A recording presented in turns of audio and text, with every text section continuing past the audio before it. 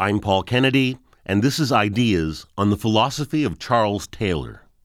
You walk into a room, and you're in a bad mood, and they're having a wonderful party. Now, of course, you could make you even in a worse mood, but very often you find your spirits lifted. So such a thing as the kind of atmosphere of the party is something we recognize. You can't keep it out. It invades you. It takes you over. Well, imagine a view of the universe, which is what the view of the universe is enchanted, where there are powers of this kind in things, in spirits of the woods, or in things like relics, right, that emanate a certain power, and can, in a certain sense, take you over and change you because there's no way of stopping it. It's the way the world works. In 1989, Charles Taylor published a landmark book called Sources of the Self, The Making of the Modern Identity.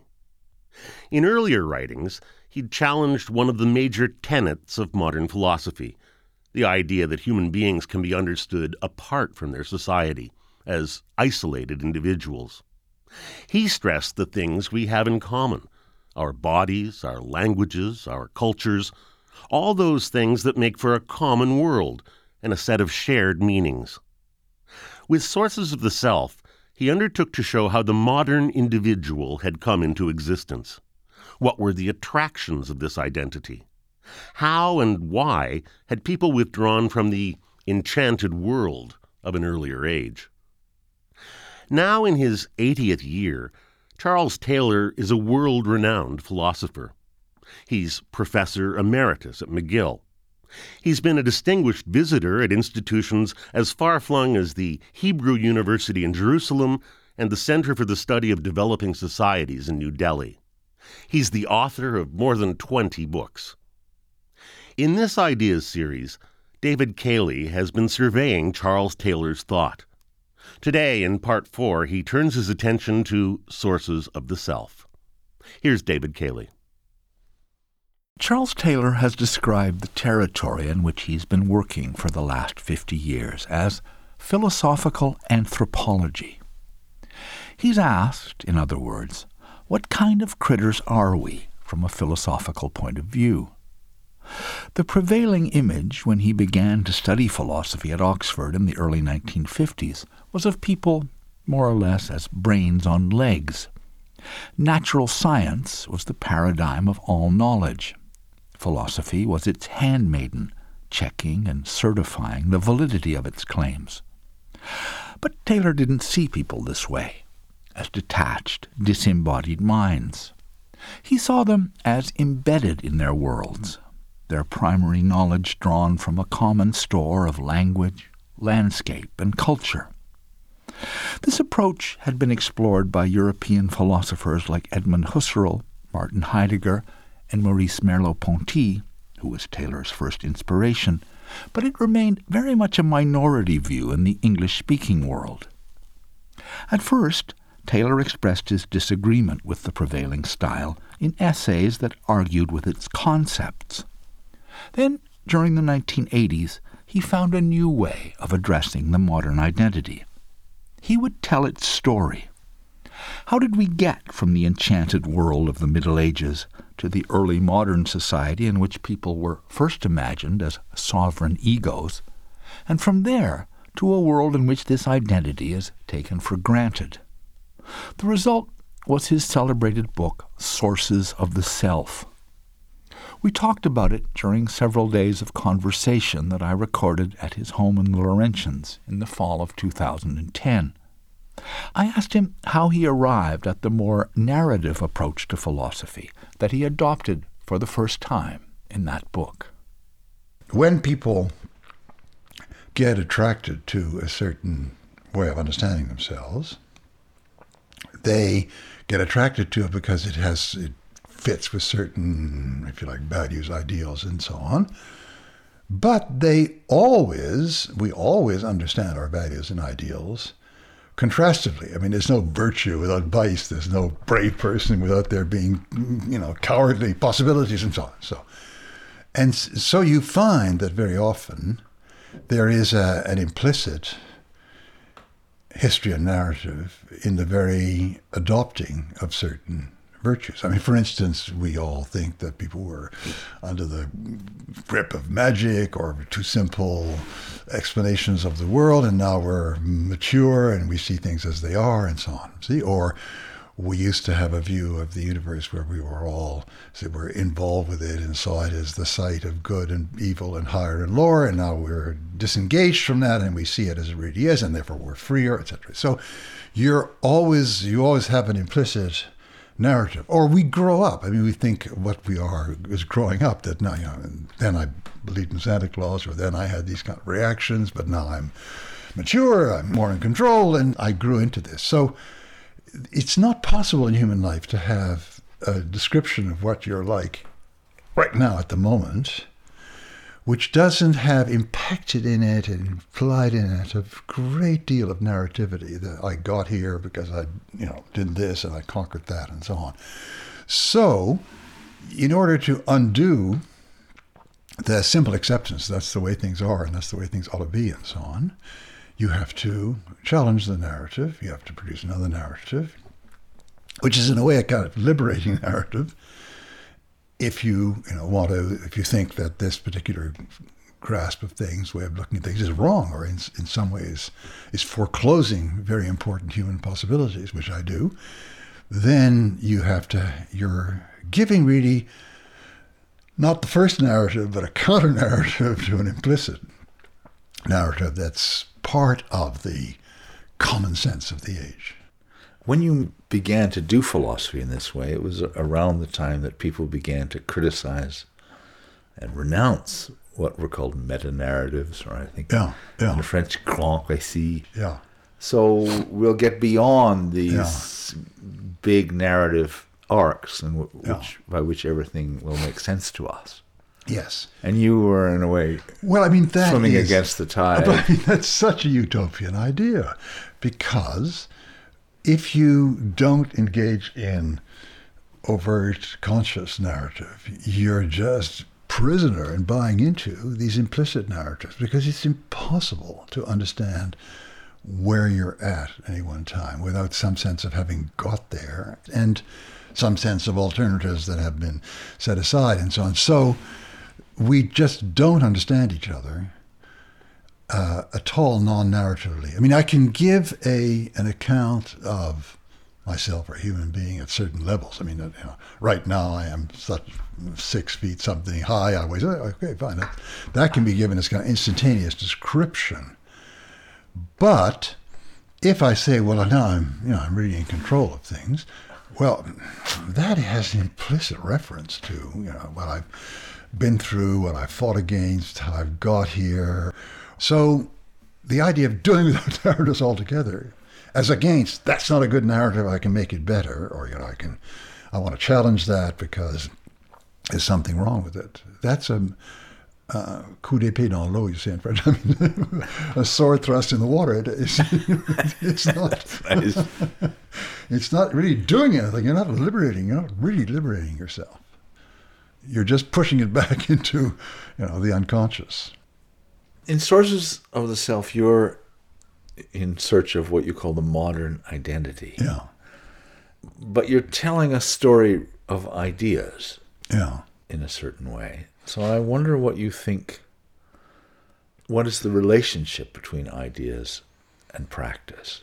Mm-hmm. That is, I mean, people don't fall into what you call the default position by reading Descartes and thinking, oh, that must be right, I'll adopt that philosophy. Yeah. So what is this process of sedimentation by which ideas become the actual way we live?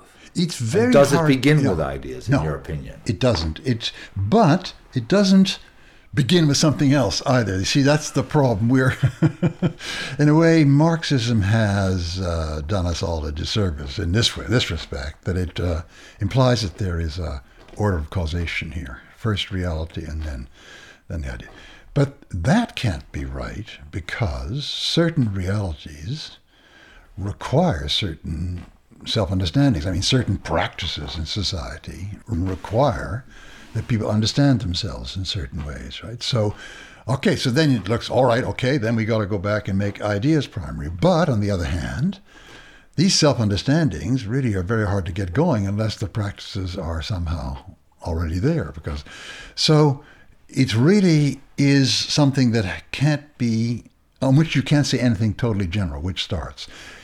You can only have particular narrations which show in fine grain how this particular change, made that possible, and then that made that possible. And you really find that the change in our understanding of ourselves and the change in our practices proceed together. Or if you like, a little change in the practice induces a change in self-understanding, which makes possible other practices, which entrenches other self-understandings. So plainly, if you take the Cartesian understanding of the world, it's very much bound up with, as I was saying earlier, Descartes was taking off from the Galilean, in a sense also Baconian Galilean understanding, that the universe is just a lot of, mechanistic stuff out there, and that makes possible and desirable a stance of instrumental rational control, right? So Bacon talks about, the sciences which are Aristotelian type, which just present a beautiful, ordered whole, which make you feel, wow, I've got this understanding, as against sciences which are concerned with changing things, which are concerned with benefiting mankind. And Descartes in the Discours talks about we become maîtres et possesseurs de la nature, we become masters and possessors of nature. Okay, now here we have very powerful ethical idea in which we do all sorts of things. We become really, truly free. We become no more slaves to illusion, and we become beings who can actually reshape the world. So there's a sense of power, a sense of freedom, a sense of growing up and getting over illusions, which is built into this stance. Now, you could get a lot of this just reading Descartes and saying, wow, but what happens if you develop out of this a civilization in which there are all sorts of practices, like, developing technology, reorganizing society so that certain things don't happen, standing back from and challenging various orders that have come down to you from the past and saying, no, these don't work anymore. If a society develops in which the practices, which, as it were, encapsulate that kind of value stance or ethical stance, become stronger and stronger, more and more pervasive, we're brought up in them, we find, that this is something that goes without saying in our daily lives, the way we're educated, the kind of jobs we get, and so on, then this whole outlook can become something that seems, just obvious. That's the way we are, it's the way it ought to be, and so on. So the thinkers you recur to, Descartes, Bacon, Hobbes, are not initiating something. No. But they're, in a certain way, epitomizing. Yeah. Put it this way, some of the ones that really stand out are ones that sense it coming. They're almost with prophetic insight in a certain way, can sense this coming as a possibility, and they articulate it, and they help it then to happen. These changes of practice to happen. But of course, this doesn't become everybody's common sense until well after these changes have actually got entrained and become the dominant practices, right? Then is when it just seems obvious to everybody. It's because, for most of us, it's because we're surrounded and immersed in certain practices that things will look this way. But there are the occasional figures who see that almost beforehand, or when it's just at its very inception. It's not totally an inception. He sees the practice of Galileo as a scientist, right? And certain changes are being made, and certain things are being discussed, which in the scientific community, Descartes is, after all, in this tremendous web of correspondence, with lots and lots of people in Europe at his time. Really, the Republic of Letters is a reality then. It's an international, world in which he's... So some things are entrained, but these people leap ahead in a certain sense. Some of the writers we now consider important have leapt ahead. But that kind of thing isn't the common human condition, right? The common human condition is that we end up finding certain things obvious because we're totally involved and immersed in practices that make it seem that way. So, what you need in a history is a very fine-grained story of this particular time. And there are no sort of beautiful generalizations about it. It's all caused by ideas, or it's all caused by economic change and so on. Out of this complex of ideas and practices, Charles Taylor sees the modern self beginning to emerge during the period between the 16th and 18th centuries. Pre-modern accounts of what human beings are had always given humanity an archetypal significance of some kind. The Bible says we display the image of God. Other traditions speak in different terms, but the idea is always that we are made according to some pre-existing plan or purpose which does not lie in our own hands. The modern self, Taylor says, is more like a center of operations. Before, you might have said, well, what are you? I'm a soul, or or the essence of me is Atman, a Sanskrit word which actually, like a lot of words for soul in Psyche, refers back to breathing as its basic etymological origin. But there's some kind of idea of what we are, what the nature, the substance of what we are. The wonderful thing about the I, or das Ich, or the self, is that it doesn't presume to name or describe the kind of substance we are. It really picks us out as beings who are capable of a kind of reflexivity, kind of radical reflexivity, where we can examine ourselves and make changes in ourselves and work on ourselves, right? It's that kind of power, this kind of, if you like, not a power which resides in a particular substantial kind of agency, like a mind, which is seen to be immaterial, but rather we're defining ourselves by this power, the power of self-reflexivity and self-change. So in connection with Locke, I talked about the notion of the punctual self. That is, it isn't identified with any of its substantive properties now, because one of the things it can do is change these, look at these, alter them, develop new habits, work on the self. So I think we now have an understanding of ourselves through this particular range of, you might say, reflexive powers. This ability to change oneself was connected to the ability to change the world that developed in modern science. In pre-modern times, both people and things were signs. They expressed some greater meaning or purpose. They spoke of God or of the eternal forms of which earthly things are only shadows. Everything was proportioned to the whole.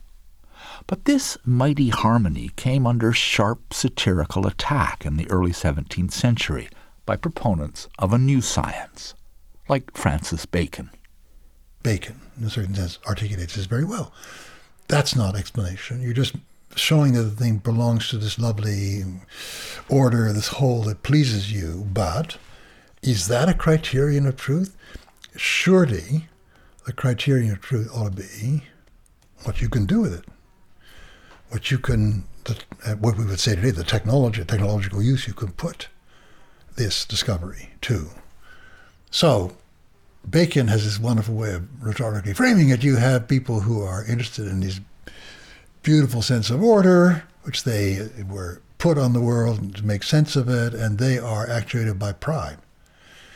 And then there are the people who want to be able to improve the condition of mankind by finding ways of, bringing about things in the world, and are focused on these efficient causal connections. And they are actuated by charity, right? Because so which side are you on from a Christian point of view? No, pride or charity. It's very clear that you need to have this quite different approach to science. And that approach then comes to be intellectually tremendously convincing because it produces payoffs of all kinds, right? I mean, intellectual payoffs, first of all, right? We can make sense of things. And everything that happens after that or almost everything, strengthens that, so that this natural science comes to be tremendous proof, kind of proof positive. This is the way to go. In the new mechanical philosophy of men like Bacon, Descartes, Galileo, nature was, as German sociologist Max Weber said, disenchanted. It was matter in motion, nothing more. And this view of things was one of the pathways leading to what Charles Taylor calls the buffered self. People could stand back from the world and become, in Descartes' words, possessors of nature, because they no longer had the same fear that they themselves might be possessed. When nature was alive and teeming with spirits, Taylor says, people could not so easily distinguish themselves from their surroundings. They remained, in his lingo, porous selves. There isn't this very clear boundary between what's going on in me and what's going on outside, that I can be deeply affected by something happening outside of me in a way that we still, actually, as a way of making this clear, we still recognize something like this. You walk into a room, and you're in a bad mood, and they're having a wonderful party. Now, of course, you could make you even in a worse mood, but very often you find your spirits lifted. So such a thing as the kind of atmosphere of the party is something we recognize. You can't keep it out. It invades you. It takes you over. Well, imagine a view of the universe, which is what the view of the universe is enchanted, where there are powers of this kind in things, or in spirits of the woods, or in things like relics, right, that emanate a certain power, and can, in a certain sense, take you over and change you because there's no way of stopping it. It's the way the world works. So you get this extraordinary expression, melancholy, which I think is a very good way of example. And the way it was used in pre-modern period, it wasn't a cause of feeling that kind of notion of the world as dark and so on. It wasn't a cause of that. It was that power. It's different from, you say if you take too much drink, so you're going to feel blue, right? When you wake up in the morning, your body chemistry is going to push you in a blue direction. It wasn't the kind of causal relation. It was you are in the domain of melancholy. So it leads to a quite different stance to the body when you think of it. Supposing I wake up, oh, it's terrible, oh God. Say, well, look, you had these 25 glasses of wine last night, what do you expect? And immediately, possibly, my spirits can lift. Well, it's just that. I now think that there's no use in life, but it's not really that I think that or that I have any basis to think that. It's just that I'm being made blue by all this stuff. So I'll take an egg or whatever it is and feel better.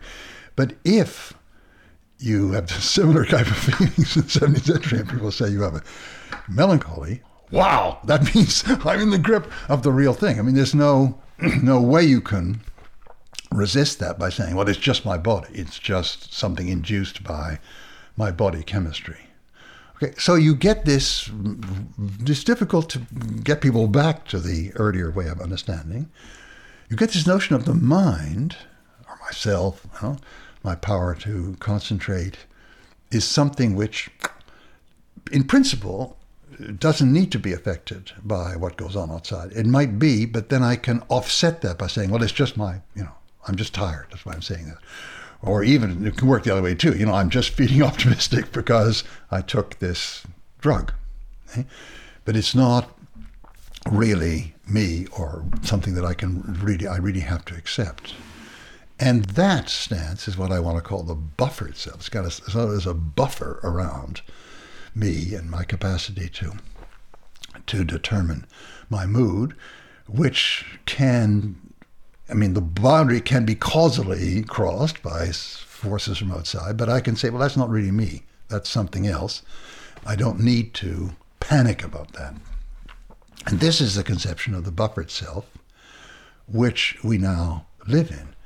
Now, what is that doing for people? Well, in a certain sense, there you can see in all sorts of ways how getting out of the enchanted world into the buffered self, you have a sense of liberation, of invulnerability. I mean, think what it would be, what it is still in some cultures, to be in a world in which you can be possessed by spirits, for instance. The spirits that surround you can possess you. And of course, there can be rituals which make this benign or controlled. But it's also a terrifying vulnerability, which human beings get over when they see the world finally as disenchanted, as not having those spirits, not containing those powers. So there's a sense of invulnerability, a sense also of power, a sense of freedom, a sense of self-control. All these things together, which again fit in with the sense of value and excellence and virtue which you see underlying the Cartesian revolution. Why the Cartesian revolution is going to appeal to people. The same, if the main relation to the world is one of instrumental reason controlling it, then that's fine. That's a kind of power. That is a kind of freedom. That is a kind of, I'm captain of my soul. That's very much the modern stance, a modern stance.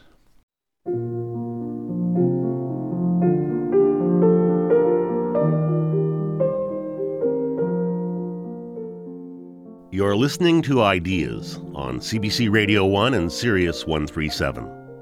Today's program continues a series on the thought of Canadian philosopher Charles Taylor. It's presented by David Cayley.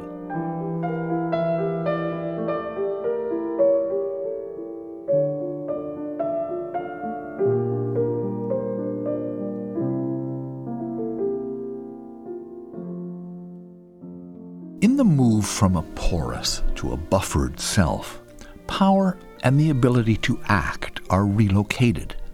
They move from the outside to the inside.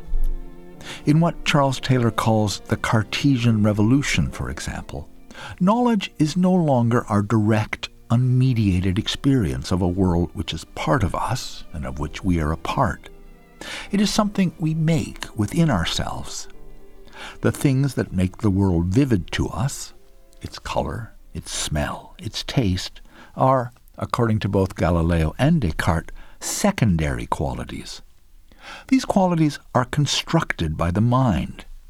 Things in themselves possess only number, mass, extension, the primary qualities. Protestants reinterpreted their society's central religious ritual, the communion meal of bread and wine, in much the same way.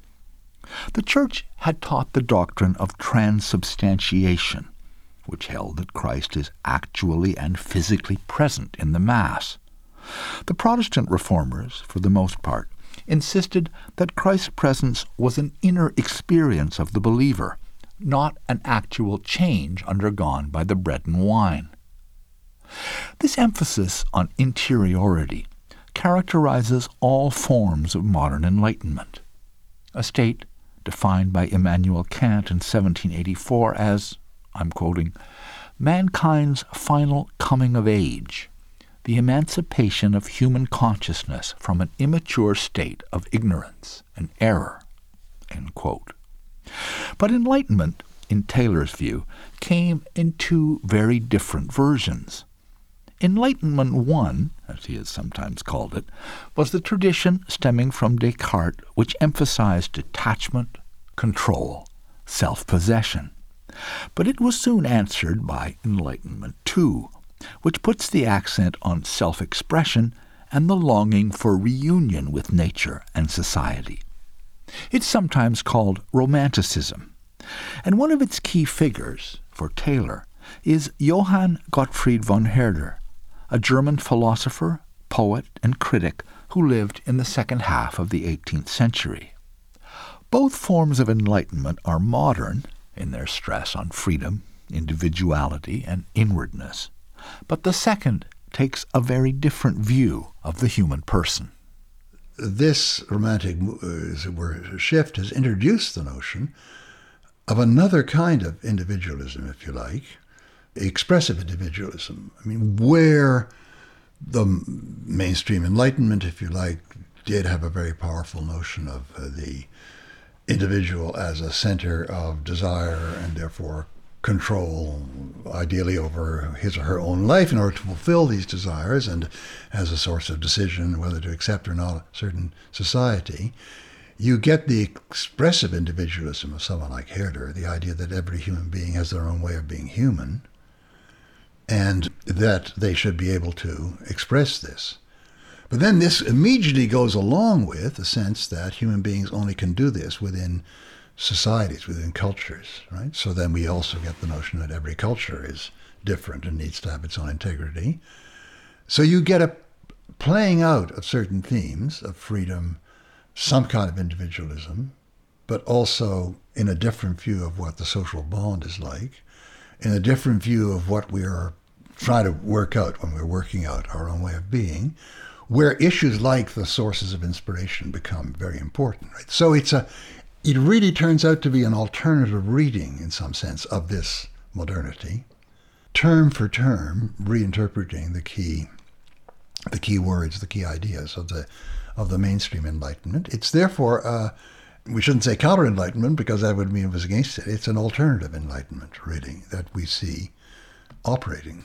In other words, it's something that you couldn't have if you went back. If you went back, you wouldn't have any idea of the individual's own nature and inspiration and so on. If you went back, you wouldn't have the same idea of the social bond, because it would be all rooted in some cosmic order. But it's an alternative way of understanding this modern condition. These two ways of understanding the modern condition are distinctive and, in theory, easily separated. But in practice, Charles Taylor says, they are often mixed within modern people. Like Karl Marx's famous sketch of the liberated man who hunts in the morning, rears cattle in the evening, and criticizes after dinner, we can be romantics and then calculating utilitarians by turns. These two stances are still battling it out in our culture. And we're all a little bit cross-pressured. We're all a little bit pulled in different directions. And then in their contexts, the same person can in one context read something about how, well, we're going to control the universe and nature and maybe even change human life and become more X or Y or Z. Wow, terrific. And then this same person can get a sense that, but look, when I walk outside of the city and go into nature, there's something really beautiful about this, and it's blooming for me and so on. And that's something that shouldn't be touched. And then the moment comes when these two attitudes clash. Then suddenly, the same person can be really very deeply cross-pressured. Here you see, the two sides, the two ways of understanding human life are now coming into direct conflict. And you see that as a permanent, inevitable... It's difficult to imagine. Well, it's always difficult to imagine fundamental change. If somebody had described this world in the 17th century, they would have said, you're crazy, So something might happen, but I don't see a way in which these two sides are so powerful in us in virtue of the way we come to understand ourselves. I don't see there being a total overcoming of one by the other. People write dystopias about this, if you like, technological stance becoming totally dominant, but I can't see human beings really buying that. On the other hand, can you imagine that the, if you like, romantic stance becomes totally dominant? Well, no, because there's just much too much temptation to take the technological route. So I don't see us leaping out of this cross-pressure. I see any particular individual can finally make his or her stance, right? Very clearly that can happen, but that we all agree in making a clear stance is very, very unlikely. Modern persons, Charles Taylor says, are cross-pressured. We adopt different stances in different circumstances, live with the contradictions, and go on choosing from case to case. The things we're talking about now, the stances we're talking about now, are up for grabs for everybody all the time. We can look at the world in this, if you like, let's call it ecological way or the technological way, And for a lot of people, every fresh context and decision raises that question. What do we do with this forest? Do we preserve it, or do we say, well, I mean, there's lots of others, so let's go ahead? And I can be uncertain about that and have to choose about that, and then have to choose all over again with the next issue and so on. So we're dealing with alternative possibilities, which are, in a very intimate sense, alternative possibilities for everybody all the time. So it's this kind of conflict within us is a set of alternatives that are not located in one way of life or another, but they are facing us all the time within our way of life. Although we can decide to adopt an ideological, strong stance, always to go for one or always to go for the other. In Charles Taylor's view, modernity means not having a single unified way of life, but rather a sometimes volatile, sometimes conflicted mixture of different ways. He himself, by taste and inspiration, inclines more to the romantic view of the world. But part of his distinctiveness as a thinker has lain in his moderation, his reluctance to polarize the different accounts of modernity and pit them against one another. The disengaged identity is far from being simply wrong, he has written. And besides, he adds, we are all too deeply imbued with it to be able really and authentically to repudiate it. He argued for this more nuanced approach in his 1991 Massey lectures, The Malaise of Modernity. In those lectures, he deplored the polarized debate between the rival camps that he characterized as boosters and knockers, the boosters being those who see only modernity's gains, the knockers those entirely given over to lamenting its losses. In his opinion, both miss the boat. There are these two sides to the modern identity, two, if you like, solicitations, two ways it's tempted to go, and we can't really just dump either. And what happens when the debate gets hot is that each side accuses the other of its, worst kind of mindless form, so that the instrumentalists say to the romantics, "Oh, you're just nostalgic. You want to go back to the Middle Ages," and they close the issue. That it's all because no one wants to go back to the Middle Ages. Really, ball game over. And the other side says, all you're interested in is control, and that's totally destructive. So each sounds as though, in that heated debate, as though they want to make the instrumentalist or individualist stance total, or they want to do away with it altogether. And when the argument gets like that, then we're really blinded to the actual situation, which is that we are in a world where both of these possibilities are there for us, are important for us in certain cases and not in others, but we're really torn to decide exactly in which cases and in which others to go with each of these. Right? And that's the real situation, which we can discuss intelligently, calmly, argue with each other and so on, and which gets obfuscated when the heavy rhetoric comes in. And I find people react to my books that way. They say, heavy overlay of nostalgia in your book and so on. The greatest mind of the 13th century. The heavy implication is that you belong somewhere, back then, You would really have been at home back then. But here, now, you're totally out of place. No, I get that all the time.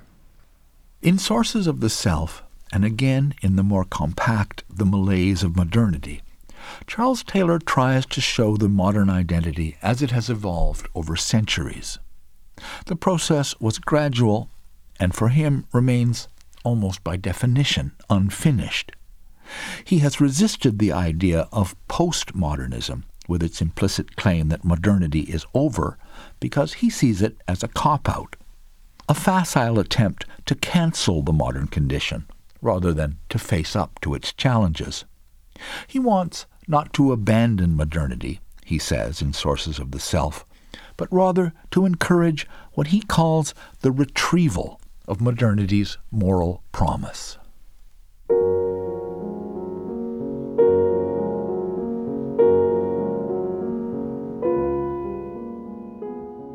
Charles Taylor continued his efforts to bring the modern age into clearer focus in the books that came after Sources of the Self.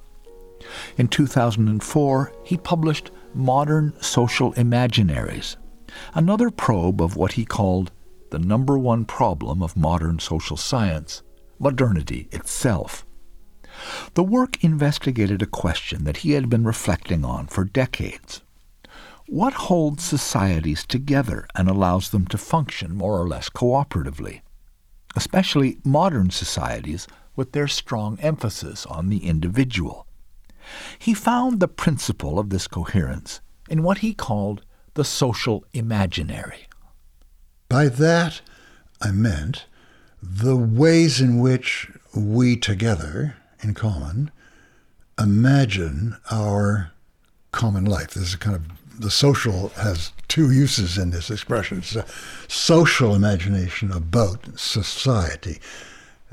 And more particularly, what I want to zero in on is the kind of common understanding we have to have for our institutions and practices actually to work, to make the sense that they do. So the case that I often take is that we find it normal that we make collective decisions by people, thinking of democratic elections, by certain groups taking very often very opposed positions and slinging mud at each other. My opponent is going to wreck the country if you give him the, etc. And then we have a lot of individual decisions made in the election booth, and we take the result as a valid result. Valid, legally valid, binding on a result. Now, in a lot of societies in history, this would be thought is inconceivable. Much earlier, more intimate societies, you find decision process where everyone talks around and talks around and talks around until they feel there's some kind of consensus emerging, and then somebody begins to articulate it and everyone jumps on board. So they have a sense that the unity of society would be totally fractured if people took hard positions right at the very beginning, saying, no, I've got to be this, and then fought it out. So what do you have to understand in the way of your relation to others in society, of how they work and so on, and understand together, everybody, in order for this kind of procedure to amount to be considered, equivalent to, count as a valid collective decision. And you have to have this tremendous change in your sense of what society is, how we're related to each other, and so on and so on. Or again, think of a modern demonstration. It's very interesting and very knife-edge. On one level, it feels like a revolution. People are out in the streets, and they're screaming and they're shouting. The government is a bunch of hooligans, and away with the whatever it is. But it is meant to be, in the end, a powerful speech act, right? That we really, and we're lots of us, look around, we're lots of us, we really feel strongly about the cuts. You've got to roll back the cuts. And so it has to be kept on the knife edge. And it's constantly in danger because there are sometimes fringe groups that have their own say. So they end up smashing all the cars or busting the windows or burning the cars. And the organizers are at their wits' end and very angry because their speech act is being ruined, because it's meant to be a speech act addressed to others who are not going to be coerced in that way, but are going to be just very powerfully impressed. Well, this takes a whole long cultural, historical development to have something that's that subtly poised on the knife edge between feigned violence and actually counting as an intervention in a public discussion. And of course, you find in many cases in societies where they aren't used to this, it just goes right over the boundary and ends up as a violent act. So we managed to run this kind of thing because there's some kind of subtle common understanding that, this is how far you can go. A demonstration can be understood as a social statement, or an election as a binding decision, Charles Taylor says, only where there is some deeper underlying agreement on what constitutes a society in the first place. In Modern Social Imaginaries, he examines three defining features of Western modernity: popular sovereignty, an economy that obeys its own laws, and a public sphere. And he shows how a new imaginary was necessary before any of these ideas could make sense. Economy, for instance, was a term that completely changed its meaning during the course of the 18th century. It was coined by Aristotle to mean household management. So the oikos is the household, and the nomos is the law, and oikonomia is the law that the householder imparts to, the structure he imparts to his farm. Here are the pigs, there are the cows, etc. Now it becomes, in the 18th century, a new sense. Oikonomia, first of all, they call it political economy because they're talking about the whole society seen as a household writ large. And so you have political economy where the kings, under various kinds of mercantilist legislation, were trying to do the same thing as the householder did in the household, trying to manage it.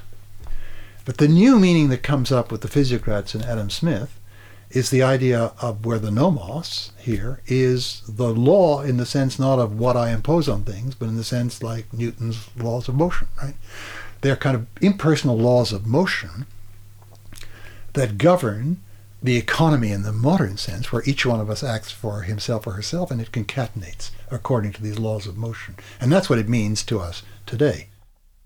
The plausibility of the idea that countless private decisions can combine or concatenate to produce a distinct and lawful domain called an economy depends on a pre-existing social imaginary.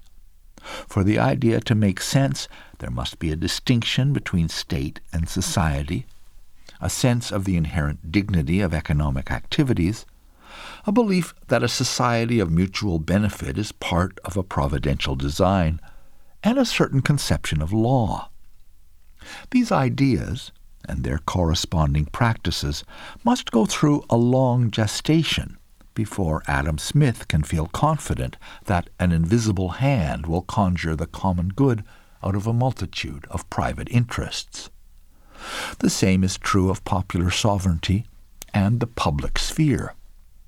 The term public opinion made what might at first glance seem a sudden first appearance in the 18th century, but new ideas about who constitutes the public and how a public is made had been percolating through European society since the 16th century.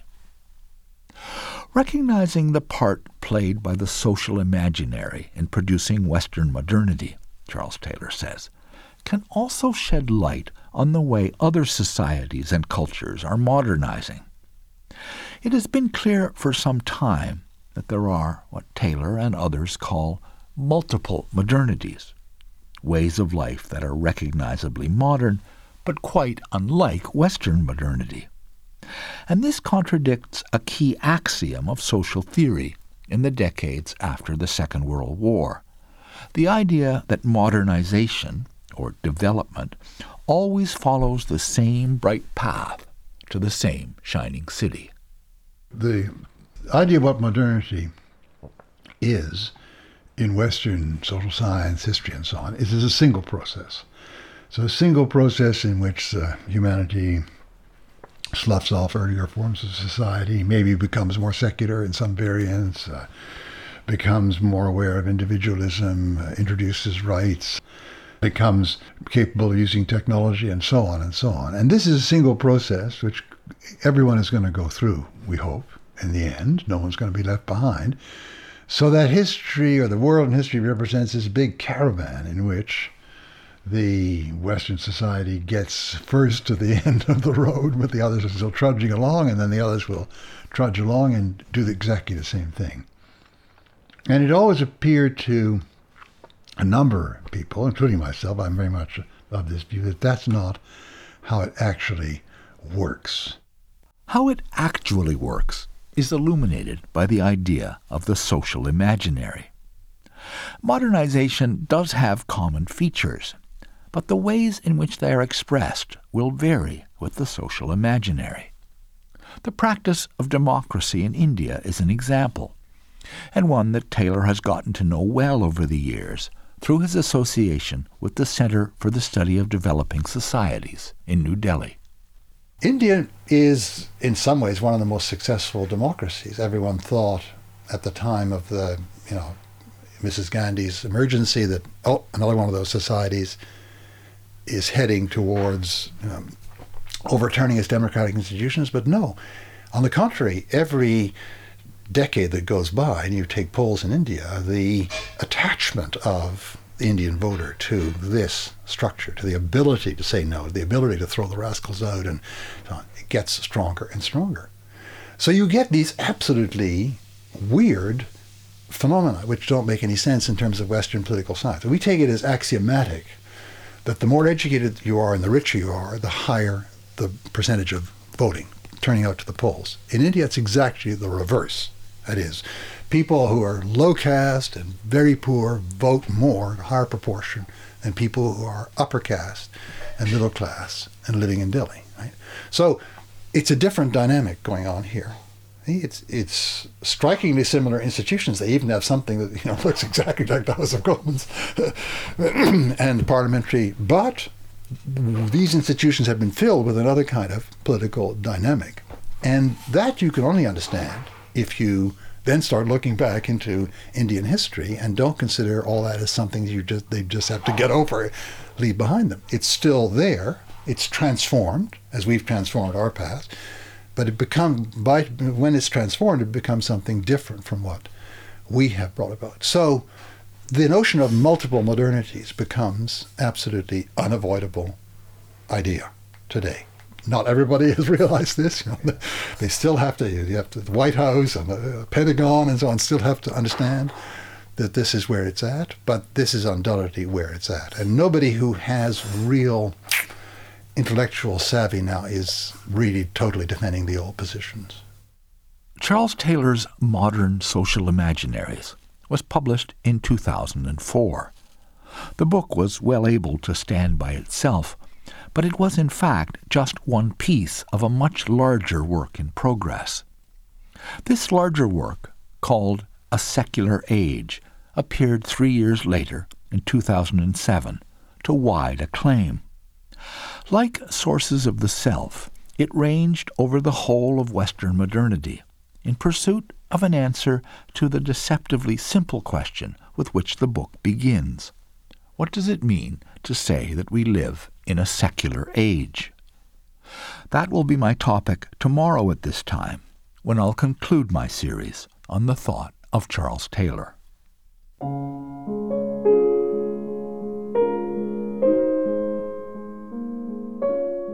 On Ideas, you've listened to Part 4 of The Malaise of Modernity, Charles Taylor in Conversation.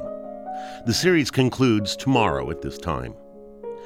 Each show will be available as a podcast after its broadcast at cbc.ca/podcasting, or it can be streamed from our website at cbc.ca/ideas. You can also sign up for our weekly newsletter there and find out about upcoming programs. Today's program was prepared and presented by David Cayley, with the help of Dave Field and Bernie Lucht. Our webmaster is Liz Naj. The executive producer of Ideas is Bernie Lucht, and I'm Paul Kennedy. The news is next.